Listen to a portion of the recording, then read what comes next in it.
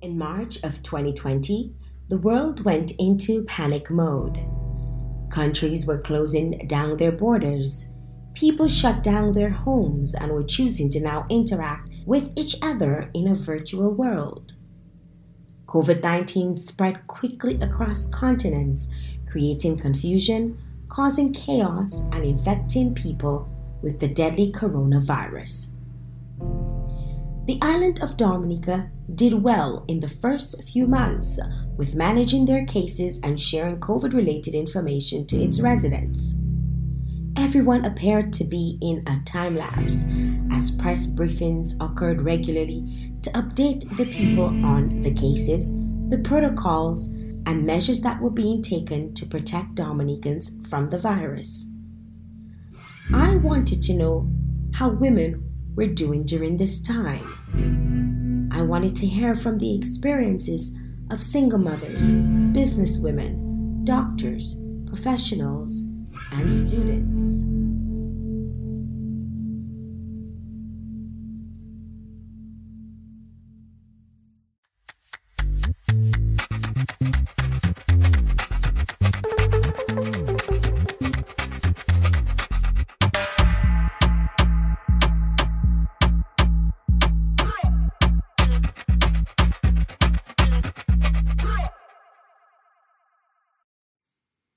Welcome to Black Island Girl. I am your host and narrator, Jael Joseph. You're about to embark on a series of stories of Dominican women and their experiences during the COVID 19 pandemic. This episode is called Amy. I want you to take me back, or try and take yourself back to March of last year when you heard that the world was pretty much shutting down, countries were shutting down, and soon Dominica would shut down. What were you doing? Where were you when you learned that? Okay, I was still here working. At that point, my first thought was, oh my God, I have to cancel any vacation plans that I have because I usually travel annually, and me and my mom look forward to that. So that is one of the first things that popped up to my mind. Initially, we didn't really think that it was going to hit home the way that we saw it in the media. So initially, we were not that worried about COVID until it actually hit us. So that was my first thought. And then, of course, trying to prepare in the event that it got to that. So ensuring that we got all sanitizers for work and home. Amy is in the financial industry in Dominica. She's a mom of a 3-year-old little girl, but when the world went into lockdown, her daughter would have been 2. Initially, last year, it wasn't an issue because for some reason, I think some daycares were still open.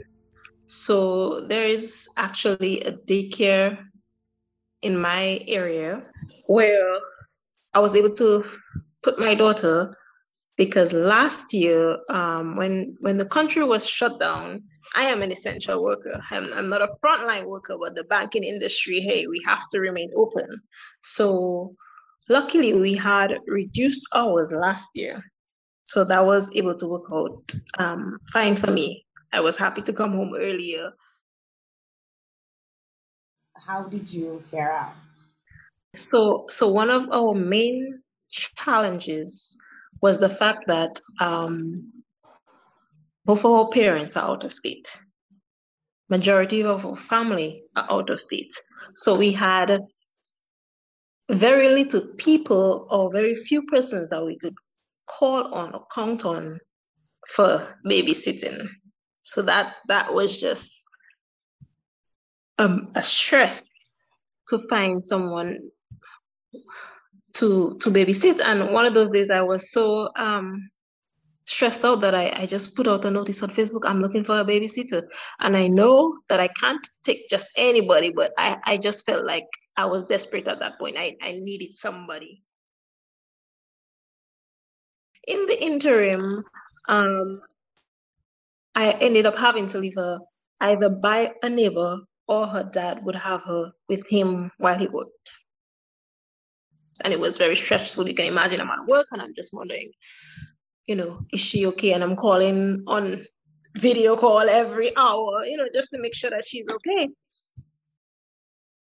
Was it a neighbor that you knew, or is it Yes, just... a neighbor that I know and that I trust. I wouldn't just leave her with anybody. I am that's another thing. I'm very, very, very particular when it comes to my child. So that in itself, to sit down and think, where or who can I possibly get that I can trust to watch my child? It's a main challenge. When I heard the announcement, I thought, did the authorities think this through? I mean, there are persons who have nobody that they can count on to look after their kids if there are no daycares. Did they even think about that? There are some of us who are workers that have to be at work. And where are you going to leave your child? You cannot bring your child to work. I'm a supervisor of the operations unit. And that in itself, I am also a member of the country management committee. So I'll tell you what, one day I sat down and I cried. Like, I felt like I was in between a rock and a hard place, because I am not someone that can just sit by and say, well, I'm not coming to work today. I don't have somebody to watch my child. I have to set the example. I have to be there every single day. And I just felt like, what am I going to do? Did you talk to your employer, and did you have... Eventually I did, when I felt like I wasn't getting anywhere, because when the news came, I was able to juggle between the neighbor and her dad. It became a bit of an issue because some days he was really busy and some days the neighbor had to work online. It became a bit of an issue. When I thought I had something temporary, it was just really just temporary for a week or two, no more than 2 weeks. That was my temporary solution. She had run out of options. With no one to watch her little girl because the daycares were closed, she needed to find an alternate solution quickly. I was supposed to go to my boss, and my boss is actually out of state, and because I report to someone else in the region, and I thought, I'm not a frontline staff with customer facing, so I thought, I don't see why not. I have the capability to work online. I don't see why not. But they did not see it that way. The response was, you manage a very small team, you're the supervisor, you have to be there, overrides are needed, things need to be overseen, we cannot see you working from home while the others are at work. And that, of course, broke me. I felt like, I thought the company would be more understanding to staff, and the option is there available to staff. So why is it not being used? Why is it not being offered? I was heartbroken to find out that the response to my request was not a positive one, and even if they told me, maybe try to think of a different scenario, or see if I can work less days, and I just didn't see it happening. I just felt.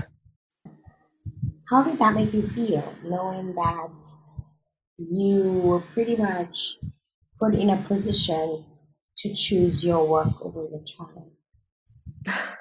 You have no idea. And like I said, because I am part of management, it made it even more difficult. Not only that, my moral values and ethical values would not permit me to just sit at home. I believe in working for a fair day's day for a fair day's pay. I'm not somebody that calls in sick just like that. So I sat down really, and it was really difficult. I was really between a rock and a hard place because you need to work and you need somewhere to put your daughter, your child, and you can't just put your child by anybody. That's the harsh reality. Difficult for us working women in this 21st century. I mean, people feel like now is the time for us to be on top and to be out there to be successful, but there's so much to it being a working mom in this time. And COVID sort of just tripled things. No, I have coworkers who have kids who have online school and they have no one to look after their kids. That is a totally different ball game. And for me as a supervisor, I had to understand because I myself was in the same situation. And sometimes somebody would say, I have to come in late today because I have to help with online school in the morning, or the parents need to be present for X activity and getting her ready in the morning. And I had to be understanding because I know how it is now. I was in the situation. Whilst it's not the same situation, and I've seen other supervisors and other managers be completely cold about the situation. And I said, no, you cannot be. Eventually, I started asking around, and my daughter is currently with the teacher. So I am paying her teacher to babysit, basically. It's somebody that I trust, it's somebody that I know, somebody that is within my area. So that became my solution.